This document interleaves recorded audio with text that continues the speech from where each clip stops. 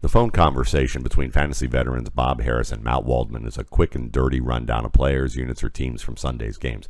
Feel it or fuck it is our instant verdict on the fantasy value of a player or situation, not the ability, effort, or character of the player. This is just how two old-timers in this industry talk when they got a lot to cover in a little time. Do one. Good morning, Matt Waldman. It's the free agent week is upon us, and I know you don't care about any of this because why? It's rookie scouting portfolio time. How are we coming on the project, sir? We are nearing the halfway point today, so that's a good thing. Running back chapter about to go to my editors. I believe it'll probably be close to 300 pages. It's a great running back class. I think we should talk about it today. I think a little bit. I think we will. So I'm counting days. How many days to the first? 1, 2, 3. I have enough days left. There's plenty of days. I think we're gonna be all right. Wide receivers is always the bear. So this is I've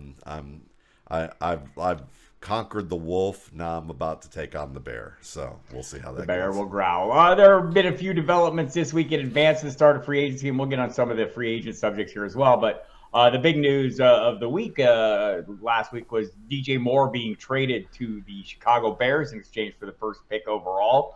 So we'll have a couple questions about this here. DJ Moore, is he a catalyst to bring out the best in Justin Fields? I think he could be, because one of the biggest things with Justin Fields where I saw as a potential flaw with him was some of his throws in the middle of the field, especially the intermediate middle of the field. That's where DJ Moore shines, actually. Now, I think that this could be a situation where Moore's skills as a route runner in the middle of the field will really force Justin Fields to refine what he did, especially at Ohio State, where that's where I saw him struggle at times. But I don't think it was such a big deal for Fields or a flaw that, that he's going to sink with this. I think, if anything, Moore gives them that number one receiver who can make plays anywhere on the field. Moore got better as an outside rail shot receiver over the course of his NFL career. And I think they're going to be able to do enough to free him in a way where he should have some career years in Chicago. And I think this is going to elevate that offense. Yeah, but something you mentioned, Brad Spielberger at Pro Football Focus put out a tweet. Fields led the NFL with a 66.7% completion percentage on throws of 10 to 19 yards downfield. Guess who has the second most targets in the NFL on passes of 10 to 19 yards downfield over the last 3 years? Yes, DJ Moore. Also a consistent high-end producer, even with a series of lousy quarterbacks. I know we said this about Allen Robinson, and I hate to bring that comparison up, who's now playing with the best quarterback he ever has. It didn't work out for him. But I think I'm feeling this one. I think this works out for DJ Moore. DJ Moore, wide receiver 1 potential for fantasy purposes. Feel or fuck it? Fuck it. Just because I think they're going to run enough, and that, and Fields is a scrambler that the volume is just not going to be quite there. Top 12, I think pretty confident. Top 15 easily. All right, fair enough. So, other side of that coin, Matt Waldman, a lot of talk that C.J. Stroud will be the apple of Carolina's eyes. I know Josh McCown, new quarterbacks coach, has talked about it. Feeling or fucking C.J. Stroud is the first pick overall, or the right pick for Carolina. Let's put it that way. I'm feeling it, but I think there's 3 good picks for Carolina at that quarterback spot that I wouldn't go too crazy about, even though fans might go one way or the other. But Stroud is certainly in the mix there, and I understand it from the standpoint that came from a big program, safe pick, probably the safest pick of the 3 quarterbacks in this class, and certainly a terrific thrower from the pocket. So if you're looking for a pocket quarterback who is going to be able to make all the throws, who sees the field well, and is going to be able to elevate the talent around him as a thrower, purely as a thrower, I think Stroud is your best bet on that end. It's going to be a process, people in Carolina. Don't get too excited just yet. Okay, the Ravens slapped the non-exclusive franchise tag on the Lamar Jackson. This, to me, is not a surprise.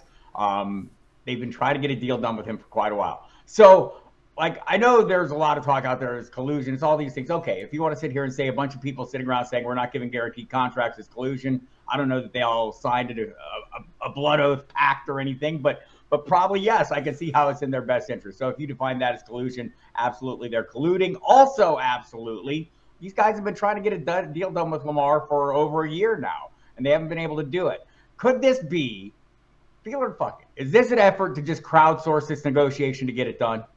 I think it is, though. I would be feeling the idea of seeing all the NFL owners in black cloaks with hoods over them, pointy hoods, and just get a picture of them, because it would probably be pretty apropos, though I'm not sure the cloak color is right, but that's a different story. Black would work. Red might work too.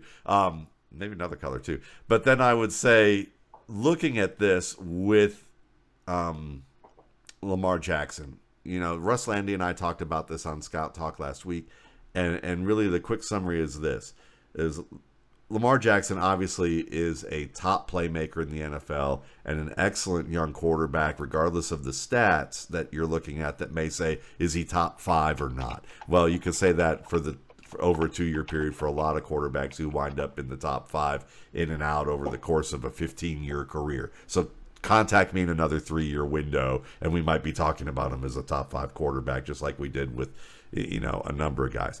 Second of all, it is a unique offense that they got to put around him, because he is not a good outside thrower, and a result of him not being, a great outside the numbers thrower means that there are a lot of teams that decide, we have these pieces in place. Adding Lamar Jackson, as good as he is, might not fit our offense as well. We need somebody else. So we would rather go with somebody else. And I think that's what it is that there are some teams that might think Lamar Jackson isn't a great fit for them, but they recognize he's a good quarterback. And I think the Ravens are saying, look, man, I think we know our market for you, and you want to test it out, and we're okay with that, because we think at the end, you're not going to get a better deal than what we offer you. So go ahead. We've got time. We've given you Todd Monken, who is going to be good to be able to work with you. And we're excited about having you, but we don't blame you for trying to go get your best deal, and we'll be patient. Right, and we'll hope that Lamar doesn't blame them for trying to get their best deal, and maybe not sign that tag or that exclusive, non-exclusive tag for some period of time as the offense is installed. So that to me is the danger of this negotiation. You want Lamar happy and in camp. I don't know what's going to make Lamar happy, because we don't hear a lot about these negotiations, which honestly is ideal.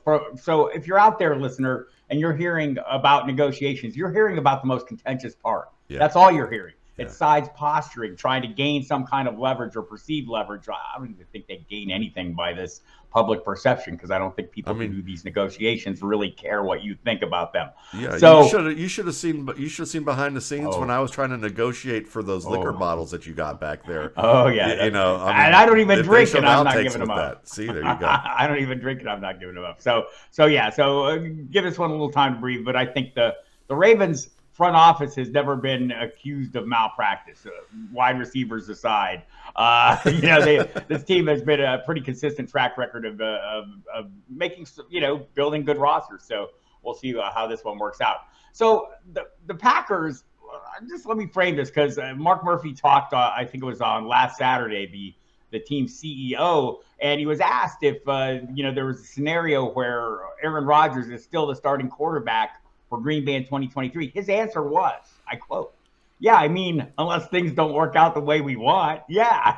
Basically he's saying, yes, we want him to win. If things work out the way we want, there will be no Aaron Rodgers. So we'll see. We'll find out soon enough about all that, Matt Waldman. It probably maybe in the next half hour as we record this right before the deadline. But the Packers' seeming eagerness to move on from Aaron Rodgers, Fielder Puck. Well, I think they realize that they still can wring value out of Aaron Rodgers through a trade. And that at some point or another, they're going to have to see what their investment in Jordan Love is going to bear. And I think that, none of us are really going to know. But as someone who watched Jordan Love, at Utah State, he wasn't nearly as good as what his draft capital, at least implied. But at the same time, when you give a guy as many years as you've given him to sit behind an all-timer, and with his physical ability, I have elevated optimism for Jordan Love, and I think that the Packers have seen enough. And if there's a team that's been successful with that, let's let the quarterback sit for at least a year or two plan and see what happens after we do that.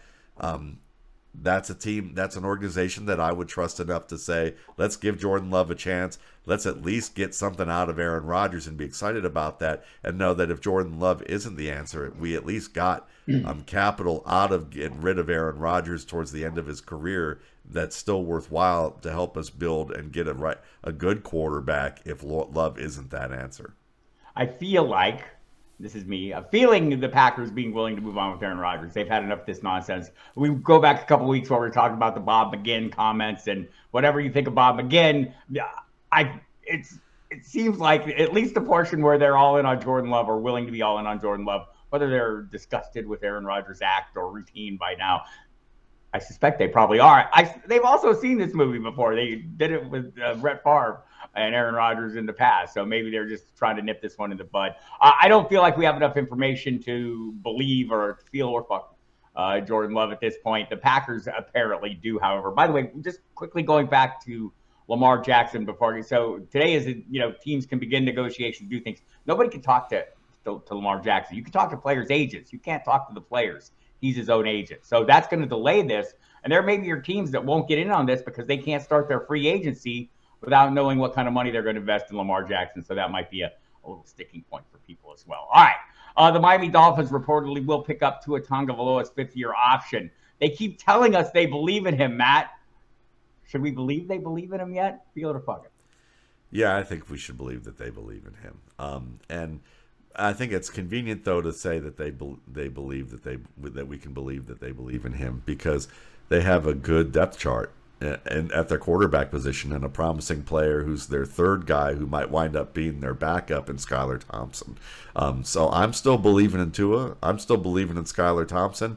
The Tua one, my belief is a little bit shorter, mainly because NFL teams have discovered one of the flaws that he has is that he just doesn't have that big arm to be able to hose the ball to the outside in a way that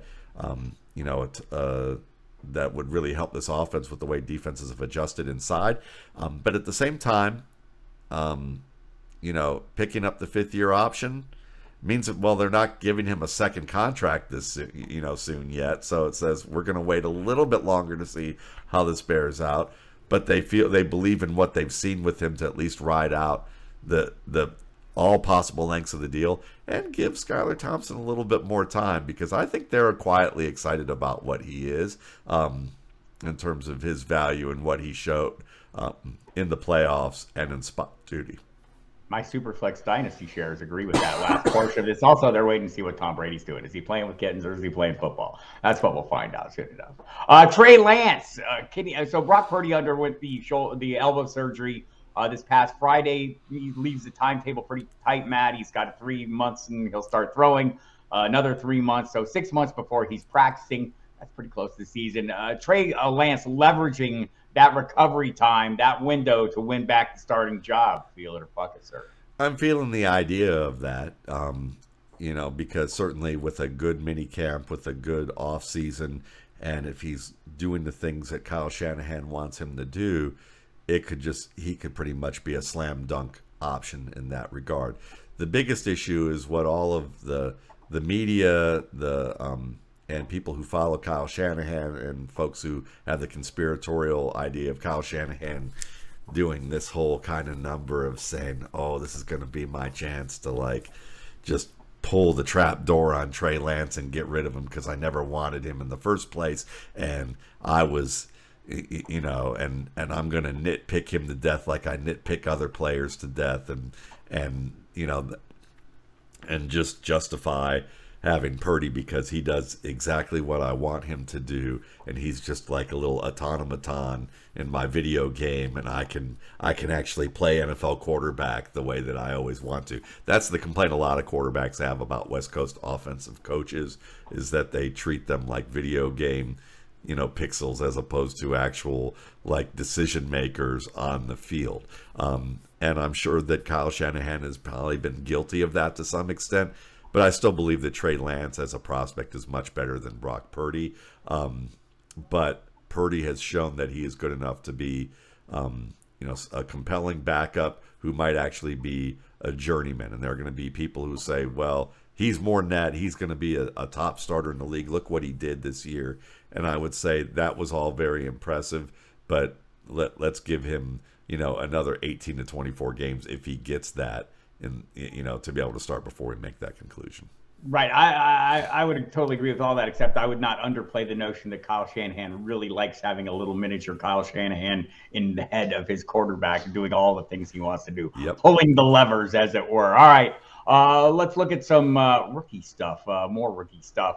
The Revenge of the Gap scheme, Matt. Are you feeling that or fucking it? Tell us about this. Yeah, I'm kind of feeling this. And what I mean by it is that last year, really, if you go back in the past 10 years, everybody's talking about, we're going to see with Chip Kelly entering the NFL and other team, and maybe it was longer than that, but as more college coaches started to have influence in the NFL, you started to see more offenses spread out. And with the spread out of the offenses, with more of a vertical game emphasis, what you ended up seeing is that defenses had to react by spreading themselves out too, and they had to get lighter and smaller at the linebacker positions, at the defensive line positions, so that they could drop more players, that they could be a little quicker to get pressure, as well as being able to have linebackers who were basically safeties disguised as linebackers. So for the past few years, guys like myself and others have been saying, one day the NFL is going to look up and go, you know what? The answer to all this is just the run game. We're going to ram the ball down the spread out defense's throat. Our linemen are actually bigger and stronger now, have the advantage to actually now run gap plays, where in the past, 10 years ago, you had to run zone because you weren't athletic enough to dominate play after play after play against defensive fronts. Now you can run counter and power and toss and do that. And on top of that, we saw a few teams be able to do that. The 49ers, one of them, where they took wide zone, which is a play where you have three options really: to bounce, to cram it where the play is intended to go, or to cut back. And that requires a fair bit of manipulation and skill between the snap and the exchange point for a running back to figure out where they're going to manipulate the defenders and the blockers. It's a skill that often means that these running backs don't have to be just big, fast, and strong and just hit it hard. So for years, a lot of scouting of running backs was more along the processing side of the game and the refined footwork, and you didn't always have to be super fast. You had to just be able to accelerate, stop, start, and be able to use your footwork in a very intuitive and skillful way. And now with guys like Shanahan, they said, you know what? We don't want our guys to think. We want them to all be little Kyle Shanahans in our head. So if we get all the blockers to basically do the work by running wide zone, kind of like a toss play, then we're simulating a kickoff return. It's so simple. We could get a wide receiver who's a punt returner to do it, and we can have them run to the outside and just hit one hole. And then when we draft a running back or two who actually are smart at being able to look at things and they're patient, we don't want them to do that.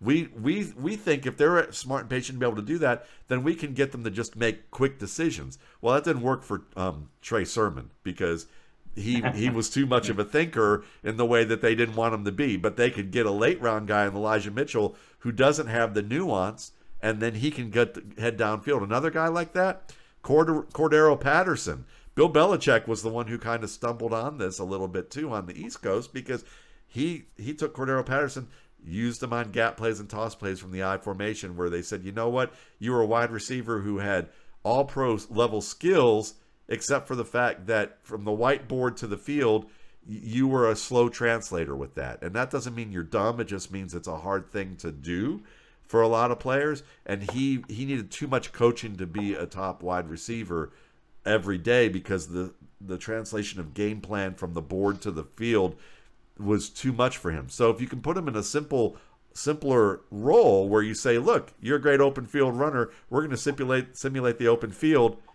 This is what happens. You're going to hit it. And he did great. And I think teams look at all this and say, you know what?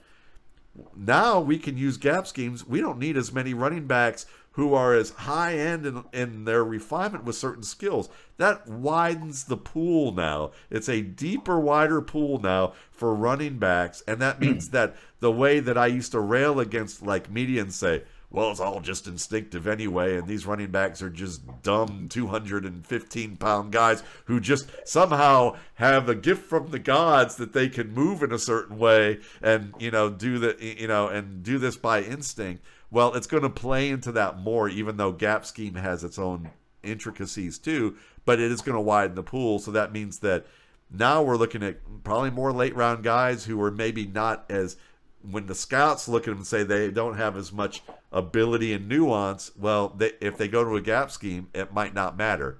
So the corollary to that, and I'll just say quickly, is that I'm feeling that idea that the revenge is about to happen and wreak havoc in how we choose running backs, but at the same time, it's very possible that a lot of good zone runners are good gap runners too, so it may not make as much of a wave, but I'm going for the doomsday. The little Shanahan, I don't need a little Shanahan in my head. I can see this clearly, the direction that the running back position is taken, and you're right.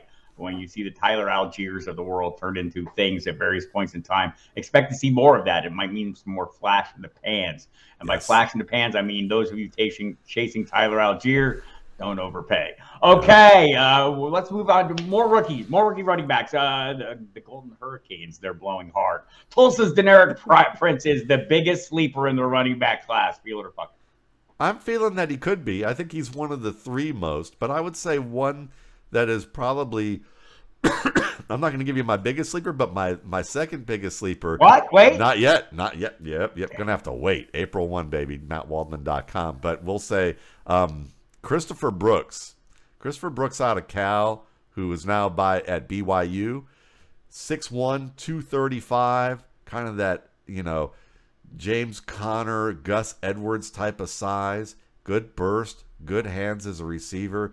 Can really be a good finisher. Matt, if you put him in Detroit and let him be the B back to DeAndre Swift's A back, you could get a lot of that Jamal Williams kind of thing going on, and maybe a little more, because he is a piano mover of a running back with some really underrated skill. He was the star of the Hula Bowl, which, Hula Bowl, people go, well, that's not unbelievable. But, what's interesting about that, too, is that being the star of the Hula Bowl, being that kind of piano mover guy, and I say Detroit, well, Detroit could use that second back. They may go for a cheaper option.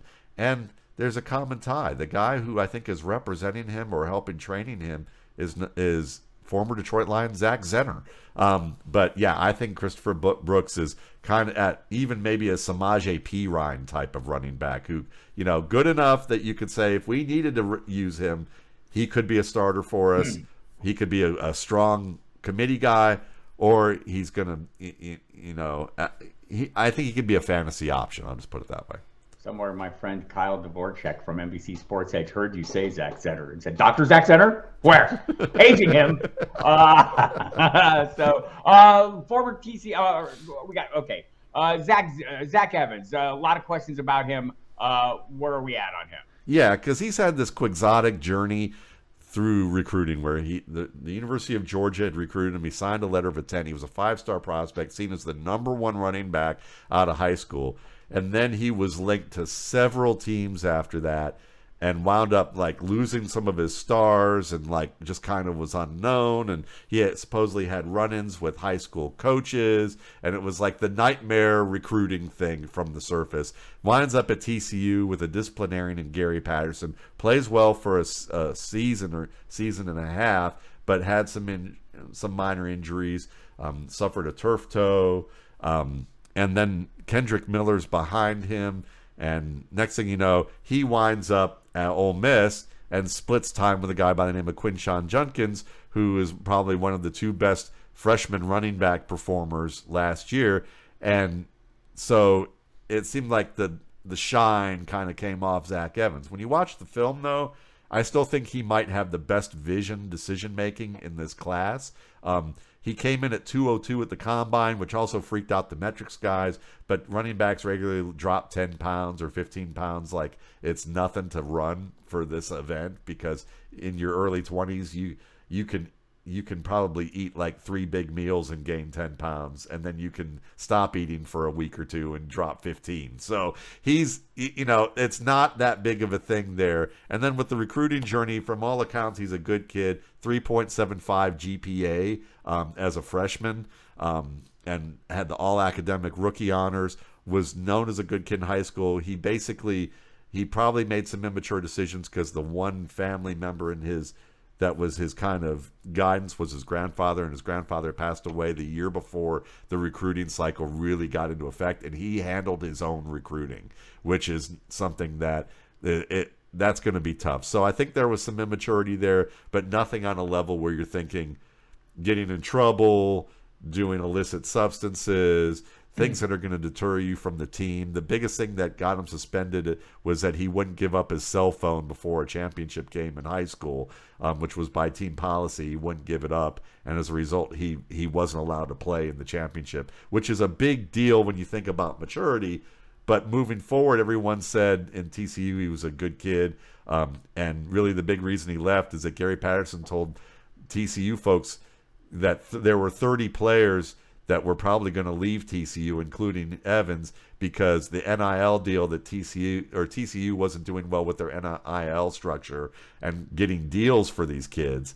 And so he went to Ole Miss where he could get an NIL deal, and he just wound up in a rotation with a really good back, just like a lot of University of Miami backs did, and University of Georgia and Auburn and Ohio State backs have. So yeah, I'm feeling Zach Evans still. I'm not. And you can fuck the whole like off-field stuff. I think you just look to the tape. He's a really good running back. You mentioned those horny toads. I call them horn toads. It's an Arizona thing. Horn frog. Former TCU teammate Kendre Miller. Better than Zach Evans? He could be. I mean, it's that close for me. I have Zach Evans ranked above Kendre Miller, but the thing about Miller is he is a sudden player. Very sudden acceleration. Good contact balance, catches the ball, very promising as a pass catcher, good hand-eye coordination overall to make some tough plays, and he's big enough to be able to, there's no questions about his size. He decided he wasn't going to skip the cupcakes before any type of workouts. He's a solid 215, probably could be 220. To me, he's what Lamar Miller was entering the league, which was smooth, sudden, versatile, and can be powerful enough to carry the load. All right, so we're about 3 minutes away from the opening of the free agent tampering period as we record this Monday, about 2 minutes before noon. We'll find out if Aaron Rodgers is actually going to hold people hostage with his decision, because as soon as the negotiating window opens, the Jets would like to start negotiating, and until they know what's going on, they can't. But there was one deal, Matt, before we get out of here. Jonnu Smith was traded to Atlanta. I don't think this is a big deal. Obviously didn't get a lot done in New England. They gave him up for a 7th-round pick, but he is familiar with Arthur Smith. They do use 2 tight ends on occasion there, but more to the point, Kyle Pitts, where are we at on him?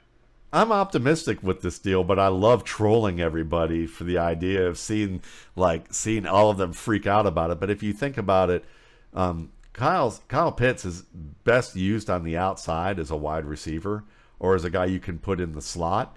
And so when you get another tight end who is a legitimate threat to catch a football, that means that you can leverage that to get better matchups for Kyle Pitts where you move him around. And 2 tight end sets are very difficult for defenses to defend because there's a lot of options that they have to cover. So it's actually a very good trade. It's better than having like a Lee Smith in there who's going to, his best route is basically one step and turn around. So the fact that you're giving him a good tight end, because they had Hayden Hurst 2 years before, and you saw what Kyle Pitts did with Hayden Hurst. This is their attempt to get a cheaper version of that, probably. The free agency window is now officially open, and I lied. I want to squeeze in one more. Calvin Ridley returned, reinstated this past week. Does he jump right back into a wide receiver 1 role? Is he that guy? He's close. He's close enough that